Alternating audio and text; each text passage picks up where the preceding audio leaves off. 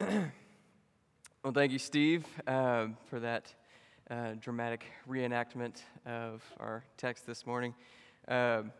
Steve got back from Ukraine this week and had COVID, and he still agreed to do that for us today. So really grateful for that, Steve. Our surgeon missionary thespian. Add it to the list. It's really good to be with you guys this morning. Today, we are going to be getting into the beginning of Holy Week, if you haven't heard that yet this morning. This is the triumphal entry, Palm Sunday.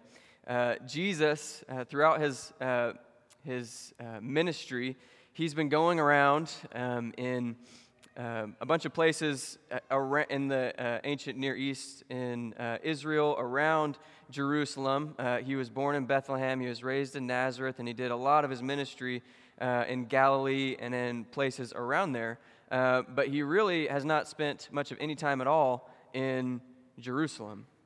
And this is significant because Jesus was claiming to be the Messiah, which was the King of the Jews. And so he was about to come into the place. Jerusalem was the city of the Jews. And it's like the capital city of the Jewish people. And so Jesus was coming and claiming to be the King of the Jews. And so this is supposed to be just a really big event in Jesus' life, coming into the King, coming into really his city. And so that's what we're going to be looking at today. In our passage. So if you would go to Luke chapter 19, verse 28. That's where we're going to be today. Let me just pray also for our sermon while you guys get there.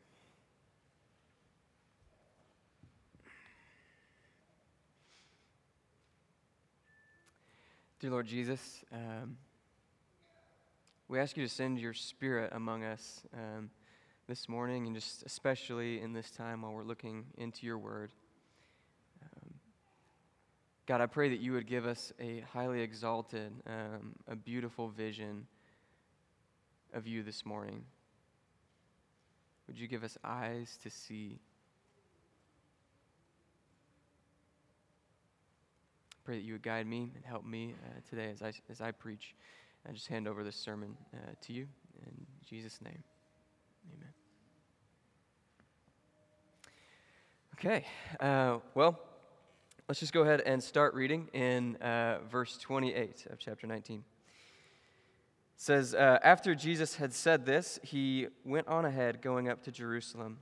And as he approached Bethphage and Bethany at the hill called the Mount of Olives, he sent two of his disciples on, saying to them, go to the village ahead of you, and as you enter it, you will find a colt there, which no one has ever ridden. Untie it and bring it here. If anyone asks you, why are you untying it, say, the Lord needs it. And those who were sent ahead of him went and found it just as he had told them. As they were untying the colt, its owners asked them, why are you untying the colt? And they replied, the Lord needs it. And then they brought it to Jesus, and they threw their cloaks on it and put Jesus on it.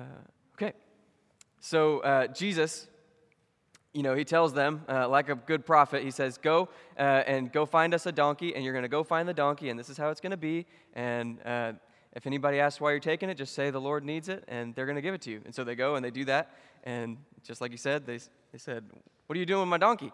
And they said, the Lord needs it. And he just took it. They took it. This is actually a pretty normal thing that would happen in this time, because Israel was occupied by Rome, and so Roman soldiers and officials, they could commandeer animals, and so that was like a fairly normal thing that would happen. And so a Roman soldier could just come up and say, I need to borrow your donkey. And so they would go and they could just take it and use it, and they would bring it back, ideally, or they were supposed to. And so that's what they did, and so that wasn't that abnormal, but still, I do think it's a little bit strange that there's no questions asked. He just said, the Lord needs it, and they just took the donkey. And it doesn't say that the guy said anything. And I've never tried it, but maybe one of you can try it. just maybe this week, maybe go up to a coworker or a neighbor or a friend and just swipe their keys off the table. And if they say anything, just say, the Lord needs it, and just see what they say, okay? Just see what happens. It might make for a good story. You might get punched or something. But anyway, so they go and they find the donkey and they take it, and this is what happened next. It says, in verse 36, it says, as they went along the road, people spread their cloaks on the road. Usually we read out of the Matthew version of the story because it says that they laid palm branches and they waved palm branches. This is the Luke version. This is the PG-13 version. They start taking off their clothes for Jesus and put it on the road. So just let you know that. So maybe next year we can, instead of the palm branches. By the way, you guys got to, I love the kids came through this morning and they had the palm branches, and I don't know if you were assaulted like I was, but I don't know if it was actually that violent, but I like that that's a little tradition that we have now with the kids and the palm branches coming in. So it says here that they laid the cloaks on the road for Jesus. And it says, when he came near to the place where the road goes down to the Mount of Olives, the whole crowd of disciples began joyfully to praise God in loud voices for all the miracles they had seen. And they said, blessed is the King who comes in the name of the Lord. Peace in heaven and glory in the highest. They're shouting and they're praising and they're laying down their cloaks. I mean, this is essentially this is the equivalent of today. They're laying out the red carpet for Jesus. They're saying this person is incredibly important. And they're not just saying he's an important person or a good teacher or a prophet. It says, praise the King. It says, praise the King who comes in the name of the Lord. And this is a really big deal, the thing that they're saying right now about Jesus. They're not just, this wasn't a thing where people would just like, hey, we really like you. We're going to make you the king. Hey, we really like the miracles that you did. Hey, we think you're a really good teacher. We like you as a person. You seem nice. We're going to make you king. This isn't just them saying, we like you, okay? Be our leader. They're making a huge statement about, they're making a much, much bigger statement than the fact that they think that Jesus should just be the king. And the background behind this is that Jesus, hundreds of years before Jesus came, you had King David, who was God's chosen king to be king of the Jews. And he was the great king of Israel, the best king that Israel ever had. And God chose David specifically to be this king. And he made a special promise to David because David pleased him so much. He said, David, not only are you going to be king, but I'm going to see to it that your descendants will be king forever. So your son will be king, your grandson will be king, your great-grandson will be king, and great-great-great-great-great-grandson on to forever is going to be king of Israel. And so that was what happened, and King David's son was king, and his grandson was king, but then after a while, Israel rebelled against God, and God came and he sent the Babylonians, and they ended up destroying Jerusalem. They destroyed the temple, but probably the most frightening thing was that they killed King David's descendant, and the last king, Zedekiah, and there was no king left on the throne of Israel. There was no Israel left, really. And this was really alarming because it looked like God had broken his promise to the people that David would have a descendant, a great-great-great-grandson on the throne of Israel forever.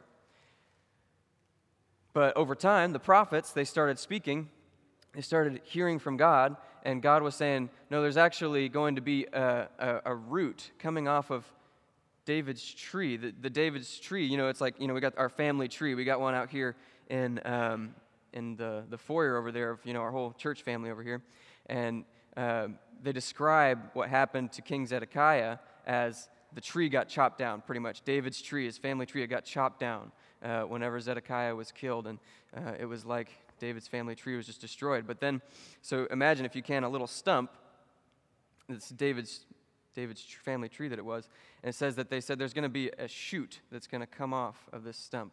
There's going to be a root. There's going to be this little little branch coming out of this stump.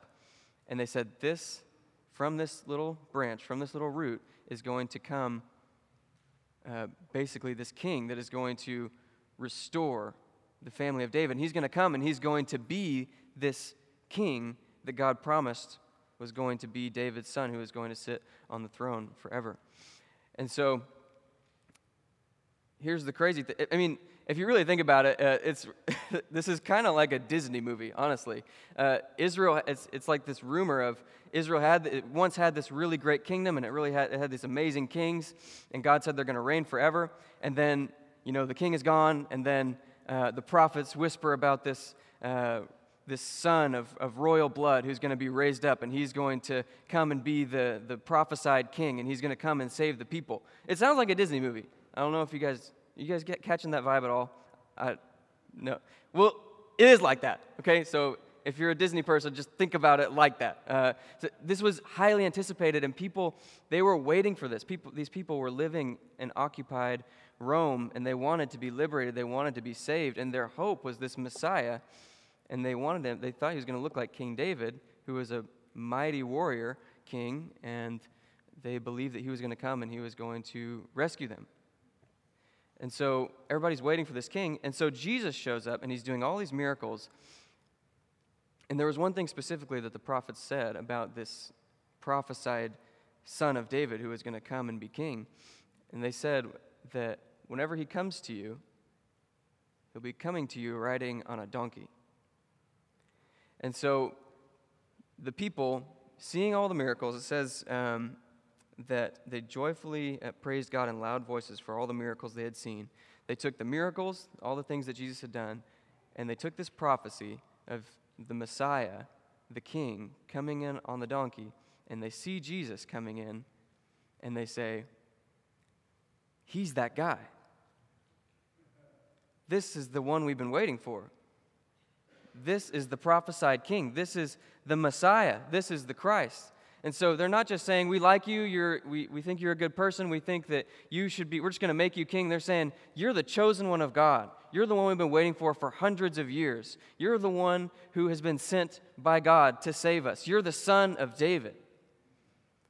This is a huge statement that they're making about Jesus.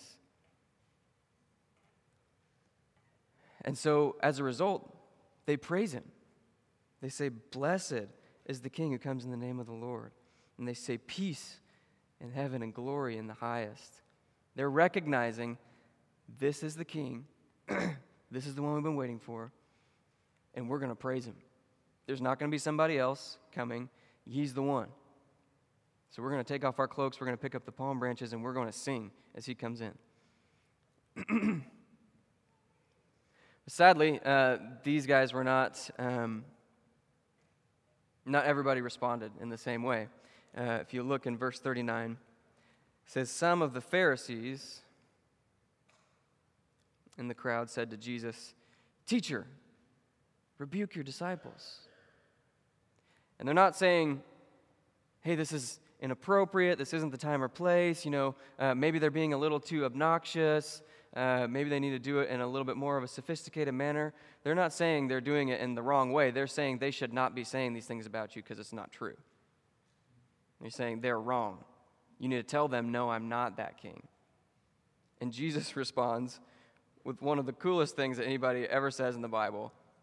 And he says, I tell you, if they keep quiet, the stones will cry out. I would have liked to see that. I kind of almost wish he would have been like, okay, everybody be quiet. Now we're going to listen to the rocks.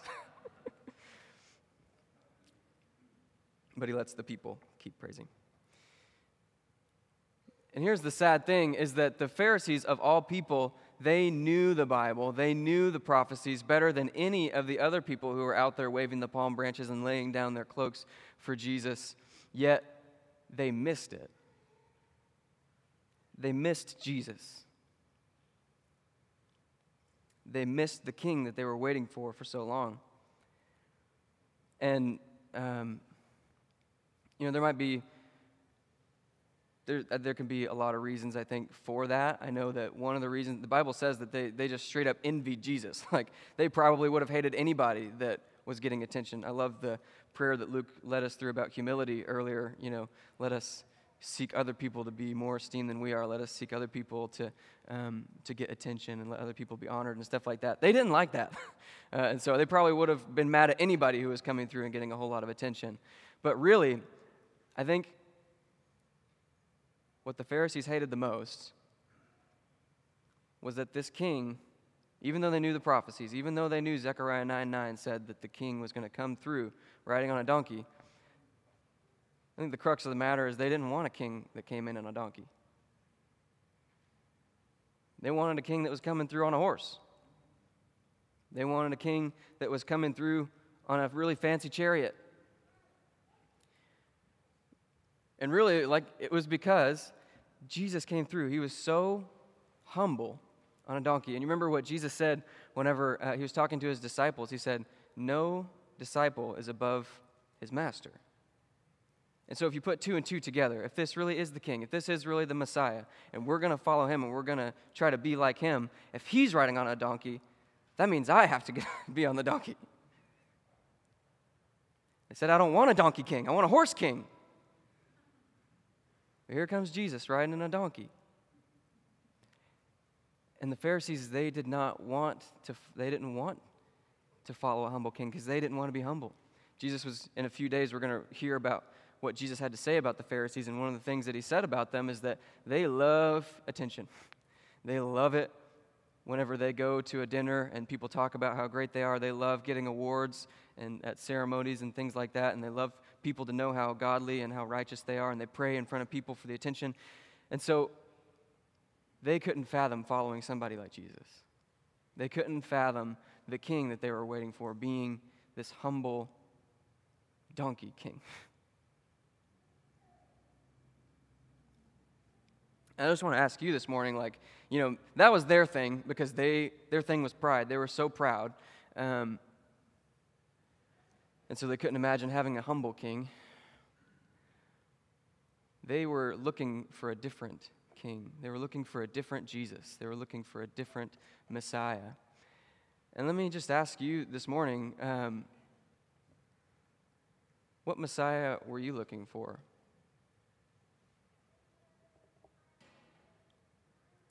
Because the reality is that this Jesus that came through, he wasn't really the God that they were looking for. He wasn't really the king, the Messiah that they wanted, but he was the true king, and he was the true Messiah. And I think that a lot of us, we come to God, or we're looking for God, and we may be looking for this certain picture of what we think the king is supposed to look like, what we think God, the Christ, the Messiah, the Savior, whoever he is in our minds, we think he's supposed to be some kind of way. But sometimes we come and we really experience the real thing. We really hear about the real Jesus. We really hear the real gospel, but people still walk away. Why is that? Because maybe they were looking for a different Jesus. Maybe they were looking for the horse king Jesus.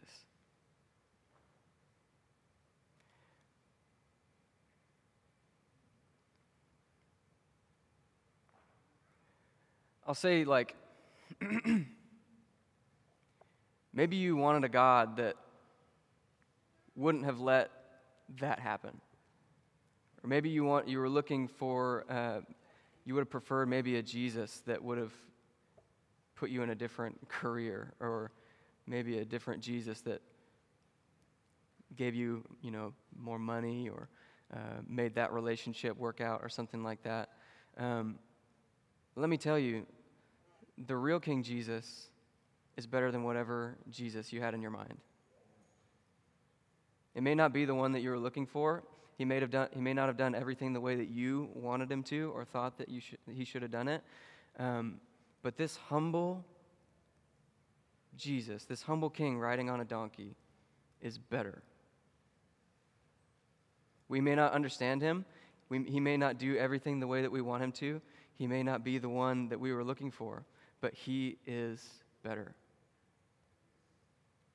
He is humble. He's the one who accepts the little children. Maybe you didn't really want a suffering king. Maybe you don't want to suffer, but he's the suffering king. And that suffering king is better than the victorious king. The crucified king is better than the victorious king.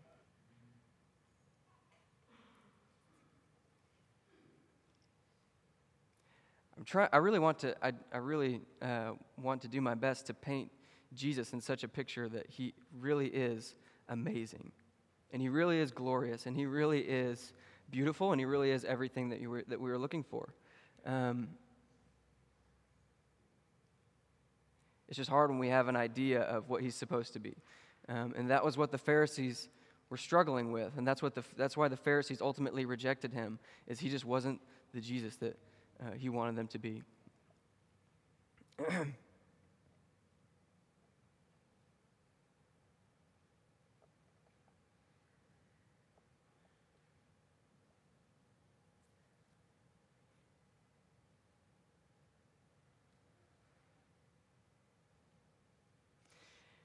If you go to verse 41, Jesus came through and the Pharisees rejected him, and the people praised him. And at the end, this is what Jesus has to say. He makes this comment. I think this is just in Luke's version. In verse 41, it says, "As he approached Jerusalem and saw the city, he wept over it. And he said, 'If you, even you, had only known on this day what would bring you peace, but now it is hidden from your eyes. The days will come upon you when your enemies will build an embankment against you and encircle you and hem you in on every side. They will dash you to the ground, you and the children within your walls. They will not leave one stone on another, because you did not recognize the time of God's coming to you.'" I really don't like giving downer sermons. I don't love telling everybody to get rid of their money and talking about slaves and stuff like that. And this one, it's so fun when we walk into to church and the kids are doing the palm branches and stuff, and then it just has to end like this. I don't like that. I wish that it just ended with, "Praise the King, Hosanna," and we just kind of move on into Holy Week. But this is just the sad reality that some people missed Jesus. Actually, most of the people missed Jesus.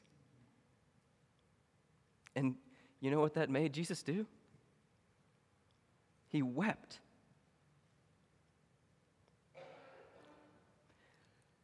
A few weeks ago, or the past few weeks, me and the kids in the youth group on Sunday mornings have been studying Exodus 34. It's that passage that we did a sermon on where it says that the Lord is gracious and compassionate, slow to anger, and abounding in steadfast love and faithfulness. And we took weeks just focusing on just one of those each week, one of those features. And one of the ones that just completely blew me away was this idea of compassion. God's gracious and compassionate. And the idea is compassion, but it can also be translated mercy. It's that same word where it says, his mercies are new every morning. But it's not just God withhold. Usually our traditional idea of mercy is God withholding some kind of punishment that we're due, and that is accurate. But it goes even deeper than that. It's when Jesus saw the people, it said he saw them and he had compassion on them because they were like sheep without a shepherd, and then he healed them. But the word, it really just, if you boil it down into something that's really relatable, it just really is this idea of pity. It's looking on somebody in an unfortunate situation and just feeling bad for them. And I don't know how you understand Jesus. I know a lot of times whenever I've screwed up, or whenever screwed up is a real nice euphemism for it. Whenever I've sinned against the Lord or I've wandered or rebelled in times, whenever I think of Jesus, I usually think of him as angry. Or I usually at least think of him as being so disappointed that I need to go and give him some time, so he can go cool off. Like I need to as a dad. so you don't shake the baby. But Jesus, I think, Jesus came to be a sacrifice for our sins, to be a ransom for many. But one of the other things that he did is he came to show us the Father. And I think that this is one of the most beautiful pictures of him showing us the Father right here, is he sees this city. The King of the Jews is coming into the city of the Jews, and then all of the Jews are going to kill him. And he knows this. And instead of being like the sons of thunder and like, all right, let's rain down fire, he weeps for them. How does one have pity on the people that are going to kill him? I can't explain that other than he's just the donkey king. He's the humble king.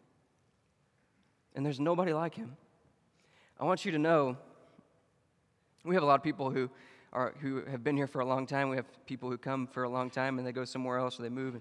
And sometimes this place can be like a revolving door, just like all churches. And so, sometimes we have people for just a little while. But if you're here and I just want to make sure that this is the only time I see you or one of the last times I see you, I just want you to know this, is that if you have walked away from God, or really if you've never come to God, I want you to know that he doesn't look on you in wrath or in judgment. Jesus said he didn't come to judge the world, but to save it. And your rebellion from him, he has only wept at that. Because that's what parents do when their children are away from them. And that's how he sees you.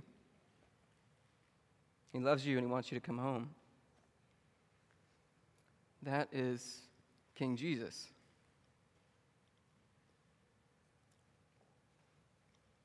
I hope that helps somebody, because it helped me.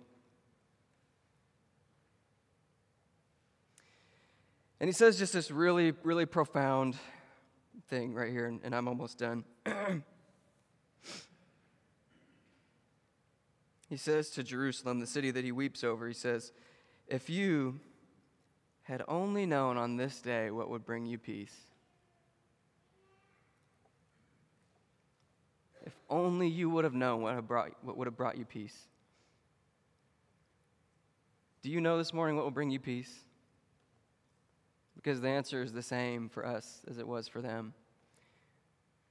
You see, they wanted Horse King Jesus to come in and to, be like King David and get rid of Rome and by force and come and take over, and they thought they would get peace by the sword. Jesus said, you actually don't know what would have brought you peace. Jesus is saying, me, the king on the donkey, was actually what was going to bring you peace. Humility and love for your enemies was actually going to bring you peace. And what's interesting, I don't know what you do theologically with this, but he says, if only you would have known what had brought you peace, and he's talking about himself, if you would have just embraced me. I don't know how that works with Jesus going to the cross and dying for our sins and stuff like that, but he said, if you would have embraced me, if you would have known what had brought you peace, and he says that he's speaking as if they would have been spared from what the Romans were going to come and do to them, because, they ended up crucifying Jesus because he wasn't the king that they wanted, and 70 years later, or about 40 years later, in 70 A.D., they rebelled against Rome, and they said, all right, we're gonna do this, we're gonna fight, we're gonna take up our swords, we're gonna kick Rome out of here, and Rome came, and they just completely destroyed everything, and what Jesus said came true. They killed, so many people, and then they enslaved the rest. And Jesus is saying, if only you would have known what brought you peace. But then he says, because you did not recognize the time of God's coming to you. Like I said, I know Jesus was crucified from the beginning of the world, the Bible says, so I don't want to go like that's probably like a Luke theological question, but he speaks as if you would have embraced me, if you would have accepted what I told you, like all this terrible stuff that is going to happen to you would not have happened. And I just wonder how much devastation and destruction do we bring into our own lives whenever we reject King Jesus? Jesus has peace for your life. Jesus has a good plan, a beautiful plan for your life. It's not perfect, and we talk about suffering, and there is going to be, bad things that still happen. But Jesus has this beautiful plan and this picture of your life that involves embracing his humility and laying down your life and choosing to follow him, that is going to be better than if you miss him. It's going to be better than if you reject him. Whenever we choose our own way and we miss King Jesus, we miss Jesus coming through on the donkey, then it always ends up in more pain and more difficulty and more hardship and destruction, and ultimately destruction for us in the end.